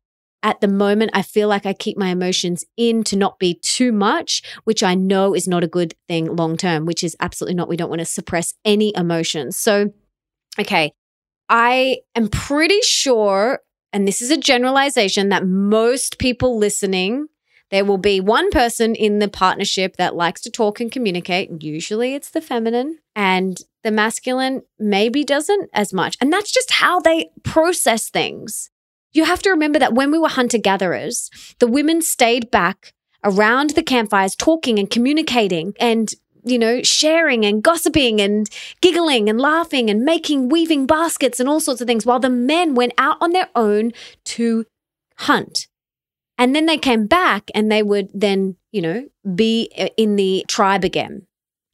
So I think it's really important that you have a conversation with them about your communication styles. So, and you say, I really like to talk about things, but if he doesn't, you can't change him. So there is somewhere you have to meet in the middle. I think it's also very important, as the feminine, we love to talk, that you have a healer or a spiritual guide or a teacher or a therapist that you talk to. So I have someone that I talk to. I have a few people that I can call on actually that are in my speed dial, that I can say, hey, I need to chat to you about something. Nick isn't my counselor. Nick isn't my coach. He's not my mentor, even though he does inspire me in that way, but he's not my therapist. And I can't dump every single thing on him. It's really important that I take responsibility and I go and seek support somewhere else, or, chatting to a girlfriend that I love and trust and that I have that type of relationship with. And then I can deal with it and process things on my own. We can't verbally dump everything on our partners. It's not fair. They're our lover, first and foremost. Yes, they're our best friend as well. And maybe you work together, so they're also your business partner, but they're not your dumping ground for your stuff. And this is something that I have solely chats with my best friends every week, chatting about different things. It's not fair that I dump it on Nick. So in saying that, make sure you get support somewhere else, whether it's your mum, a friend, or a therapist or whatever. And you also communicate with your partner that that's how you communicate. So can we find a middle ground? Do you have anything to add to that? Or what are your thoughts, babe? Well, it's funny, like just that question and then hearing your response, you can see the feminine coming out. But yeah, look, one thing we've implemented is something we call a love bubble. And the love bubble is kind of something you can dip into whenever you want, regularly if you need to, or it can be kind of like a emergency situation where you need to communicate. It's really, really simple. We tend to sit on the bed facing each other, holding hands often. And we always say, let's have a love bubble. So we know we're about to have a love bubble. So the parameters have been set and you're in a safe space. One person gets to talk. And not interrupt. Yeah, no interrupting like she just did then. Until the other person's finished. This is different. We're not in a love bubble right now. True. But one person gets to share and then you just wait and you just listen, because often the feminine just wants to be heard, number one, right? And even just waiting and saying, thank you, I hear you, can be enough sometimes. But waiting and saying, is there anything else you would like to add to that? Like inviting more, not saying, are you done? Is there anything else you'd like to add to that? And they can say, no, I feel like I've said what I want to say. And then the other person can respond. But you're doing it from a place of love. So when you communicate from the heart, you get met with heart. When you communicate from the head, you get met with very heady responses, which can be aggressive and, not your truth. So the love bubble has been really great for us in certain situations, for sure. Definitely do that. All right. Next question from Kat Tilly. What activities do you do together to connect apart from lovemaking? Okay. So I know we say apart from lovemaking, but I don't want to skip over it because it is. Yeah, that's like the ultimate connection. Yeah, it's so, so important. And regularly, like not once a week. I find when Nick and I, get any less than 2 or 3 times a week, it's like we feel there's just not as much flow. I'm probably more okay with it than Melissa. I don't know if it's a masculine thing, but she she just gets a bit grumpy. So I know I've got to step up. And often, to be honest, it's just often just laziness as well. And there've been things in my life over the years I've been lazy with, and that was one of them in all my relationships actually. But with Melissa, I'm so conscious of it and so aware because it's so important, and she's my soulmate, and I don't want to show up like an average piece of poo. And I also practice crystal clear communication with him. Like I also say, I would like to make love tonight. She does literally say it. I say it like that. Like he, because a lot of women I know and a lot of my friends, they're like, he's not making love to me and we're not making love and we haven't made love in a few weeks. And I'm like, but have you told them? They're like, no. But shouldn't he know by my body language that I'm annoyed? Well, no. So I literally will say to Nick, I would like to make love tonight. Well, yesterday was funny. She's like, I can't remember the exact words. Maybe you do, but I think it was something like, so are we even going to make love today or what? She goes, do you even care? I get that all the time. Do you even care that we haven't made love? Do you even care? Do you even care? I'm like, far out, babe. It's been like 2 days. Let's give me a break. But yeah, I don't want to skip over lovemaking because it is the one thing you can do with your partner that no one else can do unless you're in an open relationship, which has its challenges, right? So it's so important. But apart from that, there's so many things, like just eating together and talking, getting into bed and talking. Even just reading next to each other in bed, it's not the same, but it can be nice just to be in the same room and just chilling. Going for a swim together. Yeah, going for a walk or a stand-up paddleboard, going on date nights. We don't often do date nights because we love our cooking so much that we eat at home a lot, but we do picnics. That's really fun. We struggle with date nights as well because most restaurants use oils we don't want to eat. We only like cooking with coconut oil, ghee, or that's it really, nothing else. We actually very, very rarely use any oils because we know it's not good to heat them up, right? So it makes date nights a bit challenging. So we're starting to think more about picnics and things like that. What else, darling, do we do? They're probably the main things. Well, giving each other a foot rub, a massage. Yeah, have a bath together. Our massages last like 5 minutes. Oh my gosh. It's so Does lame. anyone else's partner, I'm like, can you give me a neck rub? And he'll do it for 2 seconds and then stop. And I'm like tapping his hand. I'm like, hello, I'm still here. It's funny, when we were staying with my parents a lot recently while we were renovating, we would spend every night sitting on the couch, the 4 of us, and watching Graham Norton or, Escape to the Sun or whatever, one of my dad's property shows he likes to watch. And I used to sort of just keep an eye on my mum because I'd be rubbing Melissa's feet while we're watching TV, and like every 30 seconds she'd like wiggle her toes to remind me to keep going. I could see mum just sort of like out of the corner of her eye watching that going on. Oh my God, that is so cute.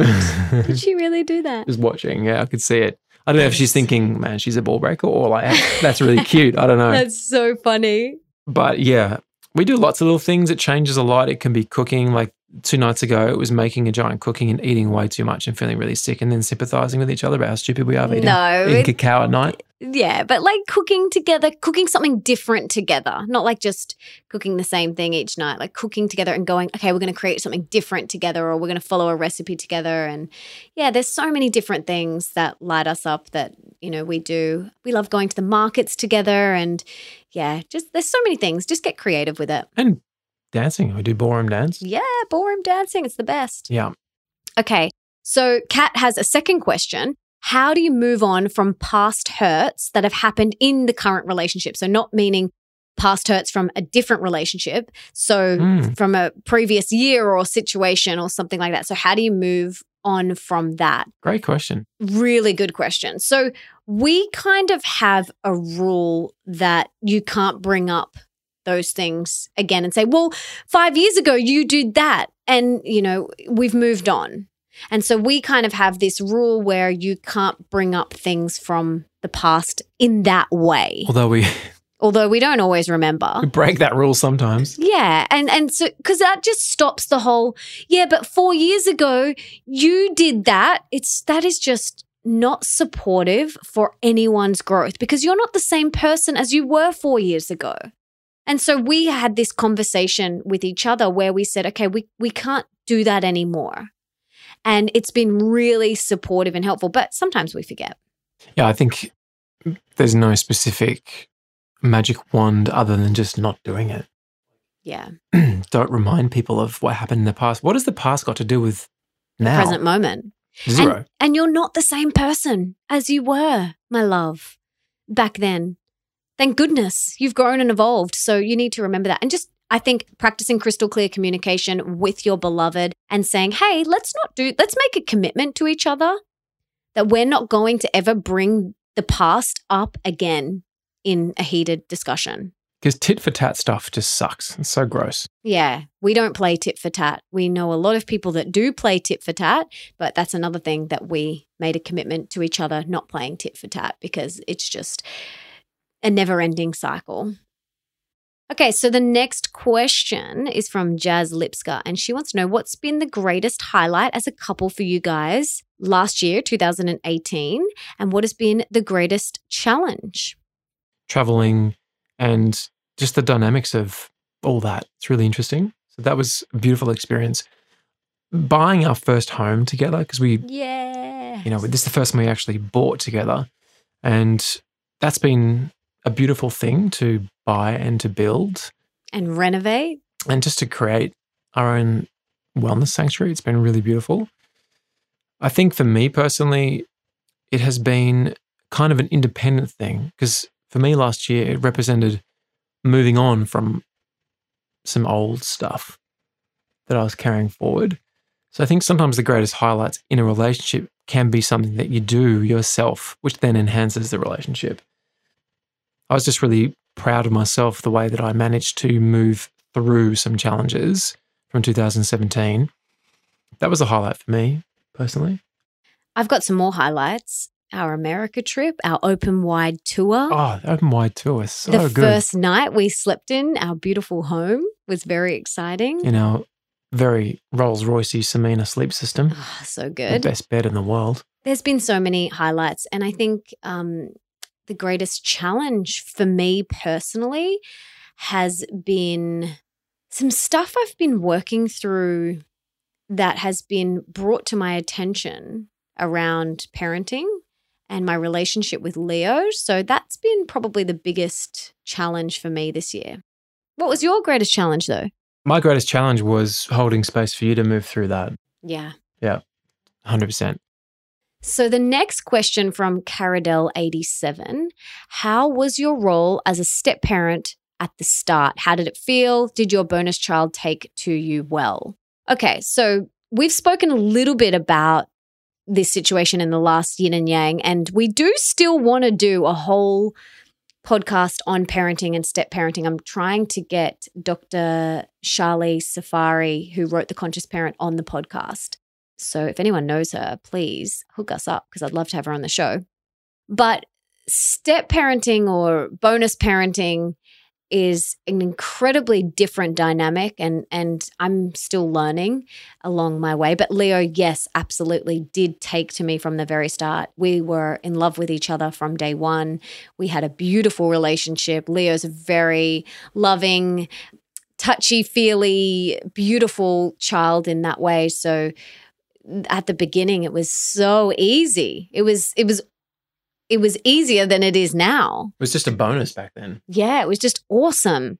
And then a couple of years in, it did kind of shift. And I feel like my role, I feel like those first few years, whilst it was all bliss, I was kind of trying to find my position in the family and like trying to find my spot, so to speak. And that's when it became challenging. Like at the start, it was just so beautiful because I was just swept up in all of the love and the emotion. And then I started to realize, okay, well, where do I sit in all this? And I got too heady about it all. I was like, well, what's my role and where do I stand and how can I, parent and all this stuff. And I got really, really heady about the whole thing. And at the end of the day, you need to get out of your head and into your heart. And ultimately, all that child needs and all any child needs is love and presence. They do not care whether you buy them the ice cream or the new Lego. They don't care. All they want is your love and your presence. They don't care about flashy toys and big trips and things like that. They just want your love and presence. And I've found that is, I was almost trying too hard in a sense that, and I was just overthinking so many things. I'm still learning. I'm still learning how to be really in my flow with this. Yeah, it's going to be a lifetime thing. Just as me being a parent, a blood parent to Leo is also a lifetime thing. I mean, I'm learning. Oh, you haven't nailed it yet? Last week I was apologising to Leo multiple times for being such a douchebag. Oh, what? So you haven't got it all together? I do not have it all together. No, I'm not saying that vindictively, darling. I'm just saying as well because I think a lot of people think they've got to be the perfect parent and the perfect step parent, but you need to delete that word perfect out of your vocabulary. And there's many times where I've sat down with Leo and I've said to him, Angel, I'm still learning how to be a stepmama and no one gave me a manual and I'm still learning. And yeah, Nick does the same thing. Buddy, I'm still learning how to be a dad. I've never done it before. I've never done it before. Yeah. You're my first time. I think another realization we've had is that obviously Leo has a birth mother, but he has another mother called Melissa. I think the word step, it's almost like it keeps you one step away, like at arm's length. And I think it's really kind of, is it demeaning? Maybe we should change it to something else that starts with S. Instead of step, it could be star mother. Yeah, star mum. Yeah. Just bonus mum. Bonus mum, star mum. Because I honestly do believe that I think some of the complications in step parenting come from the step parent not knowing their place and the child not knowing the place with the step parent. But I think if we just actually own it for what it is, when Leo is with us, Melissa is playing the role of mother in the house. That's ultimately what she's providing for Leo. She's the mother figure, right? Doesn't mean that she's his mum. He has a mother who is a blood mother, and she's a great mum. But we're talking about when he's with us, Melissa is that person. And when he's with his mother, her partner is the father figure. And I'm very, very grateful for that person playing that role because Leo needs that. He needs to see the masculine. He needs to see the yin and the yang. And I love that acceptance because no one's trying to steal each other's glory or thunder here. We're just accepting it for what it truly is, which then brings you closer and acknowledging that the three of us are a family. We are 100% a family. It is not Nick and Leo and then Melissa on the side. And I think that's how a lot of step parents feel, and that's how Melissa has felt. 100% you felt that, haven't you, darling? Mm-hmm. And by owning it, by saying, you know what, I'm freaking important. My role is important. I am the mother of the house when the three of us are together. It's a beautiful thing. And getting rid of this step thing, I don't like this step thing. It's just, Yeah, that's what, we don't use that word. There was, friends of ours said that Cinderella screwed it for everyone with the evil stepmom. It really did, didn't it? Stepmoms don't have to be evil. Melissa is very far from evil. So it is a challenge. It's a work in progress, and it'll always be a work in progress, but there's a lot of love between the two of them and a lot of patience between the two of them and myself as well as we navigate. It's never going to be perfect. It's just what it is. Mm-hmm. We're all learning and growing. Okay, the next question, Avo Coco 2. She says, I feel almost guilty to talk about it, but I don't feel the desire to have children. What are your thoughts on being a feminine goddess without the wish of bringing children into your life? A man I deeply love just decided not to have a relationship with me because he can't imagine a life without having children. That, of course, deeply hurt me, and this is the ultimate gift of a woman to a man, giving him a child. How can I change my energy around this topic to feel good enough as a woman? And what can I instead give a man so he is deeply satisfied? Wow. Big topic. What can I give a man so he's deeply satisfied? You can give him one thing. All of yourself. Your whole heart. Your whole heart. That's all you have to give. The best version of Avo Coco too. I'm assuming you love avocados and coconuts. So do I. But in terms of not having children, I mean, that's just a very, very personal thing. It's something that I don't know anything about that because I have a child. And Melissa also desires to have children one day of her own. She has a bonus child. So it's very hard for us to comment on that. I think the last part of this question is the most important thing. And of course, if a man does decide to leave because he has children, because he wants children, well, that's perfectly okay. That's right? his choice. That is a core value that's really misaligned. And that's a core value of his. Yeah. And that's okay. And that's a preference of his and it's a preference of yours. There was a time where I didn't think, I wanted to before Nick. And I believe it's because I was not with my soulmate. And then it's almost as soon as Nick and I got together, I was like, I didn't want to get married and I didn't want to have children. And I share about this in Open Wide. And then as soon as Nick and I got together, I was like, oh my God, I want to get married and I want to have your babies. Because, he's my one, he's my soulmate. So I think that's okay. And don't beat yourself up for not having that desire. Like I've got two of my best friends from school who I met in year 8 and they're still my good friends. And one of them in particular, all she wanted was to be a mama and a stay-at-home mama. That's all she wanted her whole life. And I used to think, maybe I'm not meant to have kids because I don't have that feeling. Like I want to write books and I want to speak on stages and I want to do all of these things. And I thought something was wrong with me because I didn't have that burning desire like she did. And there's nothing wrong with me. There's nothing wrong with you. It's a preference and it's your choice. And no one can tell you that's right or wrong. If you want to have kids, great. If you don't, great. It's your choice. This is your life. And don't let anyone make you feel less than because of one of your core values and one of your choices. That is And that man isn't meant for you, my love. And that's okay. It doesn't make him bad either. No. It's just the core values. Yeah. And I think it's really important that you stay true to your core values. And the last bit of that question, which is, is key. What can I give a man so he feels deeply satisfied? Just give your whole self. That's it. Hope that helps. Now, listening to you, I was just thinking about this a bit more and realizing, okay, that's all good and well, and I agree with everything that we have said. However, Avo Coco too, if I was sitting in a room with you and I had an hour or two just to go deep, which would be awesome, right, on this sort of topic, I would like to make sure that this is not just something you've sold yourself because it's covering up something else. Now, I'm not saying that's the case. But the question needs to be asked. Is there something that you're not looking at? Remember, what we resist persists and what we look at disappears. Have you just convinced yourself of the story that you don't want to have children?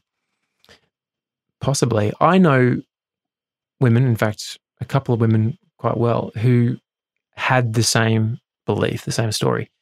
And what changed? They met someone and all of a sudden they wanted to have kids. So I'm not saying it's dependent upon meeting the right man at all. That obviously does help. But just be sure, go deep within yourself and be sure that it's not a story you have sold yourself and now are telling yourself over and over again, right? It's this novel that you keep on reading. Be really careful about that. It's a great point because that was definitely the case for me. All of my past relationships, I was like, I don't want to get married and I don't want to have kids. Then I met Nick and I was like, I want to marry you and I want to have your kids. And I didn't want to get married again. I sold myself that story. And then I met Melissa and I was like... And we got engaged after 2 weeks. It was just a no-brainer. 3-4 days in, I was looking for her Australian sapphire. Yeah. So just something to ponder on. Good question though. Yeah, really good question. I think this is the last one. This is the last one. We've been going for a while. So this is Kate Iffy. I would love to know how you support each other through your struggles and how to best support our loved ones. So we kind of answered this question before. Yeah.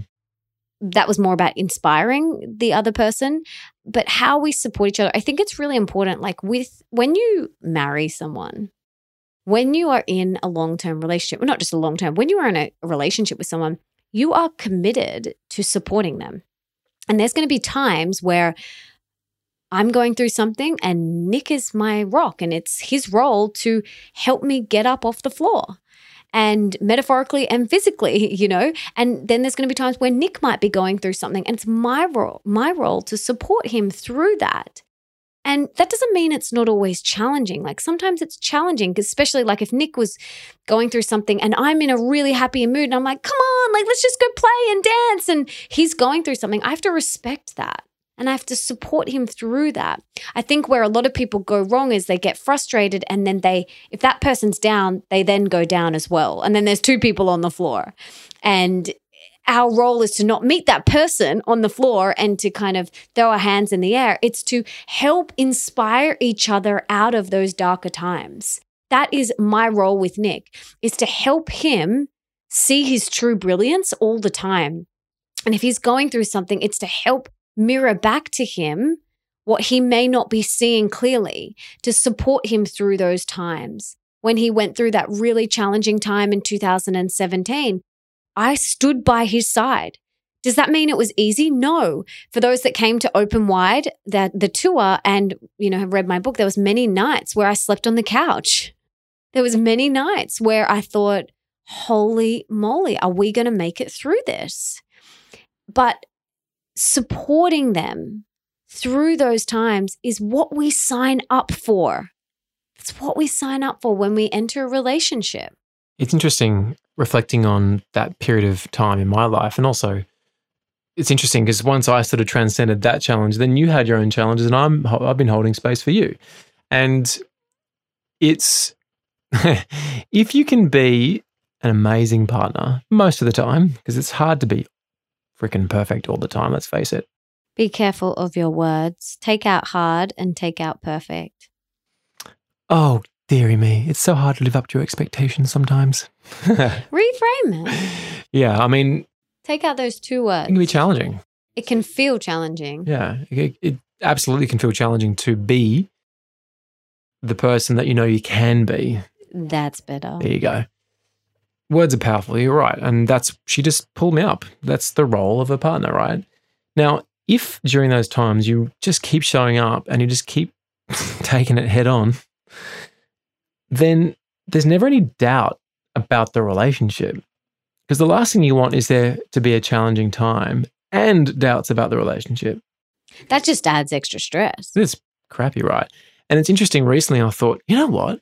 If I just was a freaking rock star all the time and just showed up consistently as best as I know I can, then that little belief that came into Melissa's head about, is he the one? That would never have come up because that just wouldn't have happened. It came up as well because I wasn't being all I could be for her. And so I was like, it became this little challenge. How good can I be? What if I just become like this dream freaking amazing husband?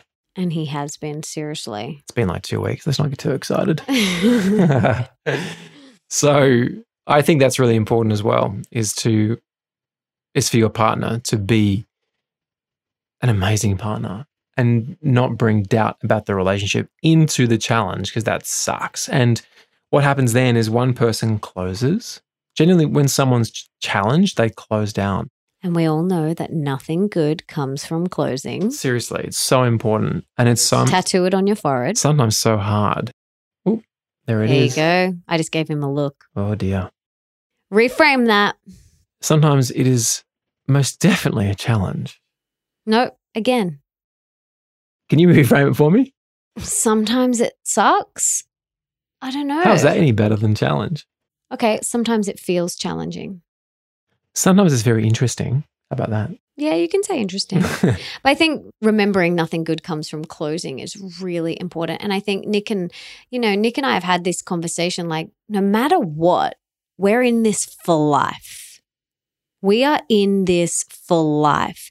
And there may be more challenging times and we may move through them really quickly, or we may take a little bit longer to move through them.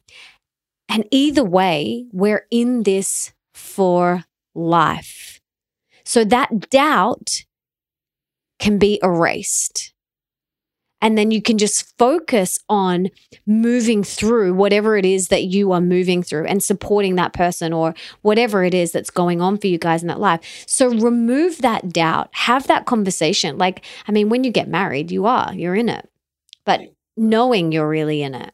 The other thing is that when you're having the doubt about a relationship, it's actually just taking you away from looking at what you need to look at. Yeah, it's a distraction. It's actually a excuse a lot of the time. Mm-hmm. It's not about me. The relationship is the cause of all my woes. Yeah, the grass is greener over there. Well, no, the grass is greener where you water it. Girlfriend and men out there listening. I think that's a great way to finish. Hashtag the grass is greener where you water it. Yeah, absolutely. And I love doing this Yin Yang Q&A because my podcast is finished. Yeah, so sad, but it's still all up. So guys, go and listen to every single episode again. Listen to every single one 10 billion times and implement everything that you've learned from that because it's epic. We'll link to everything in the show notes that we've spoken about. And we'll do another one of these. Don't you worry. We love doing them. And we hope you got a lot out of this. We absolutely love doing these for you.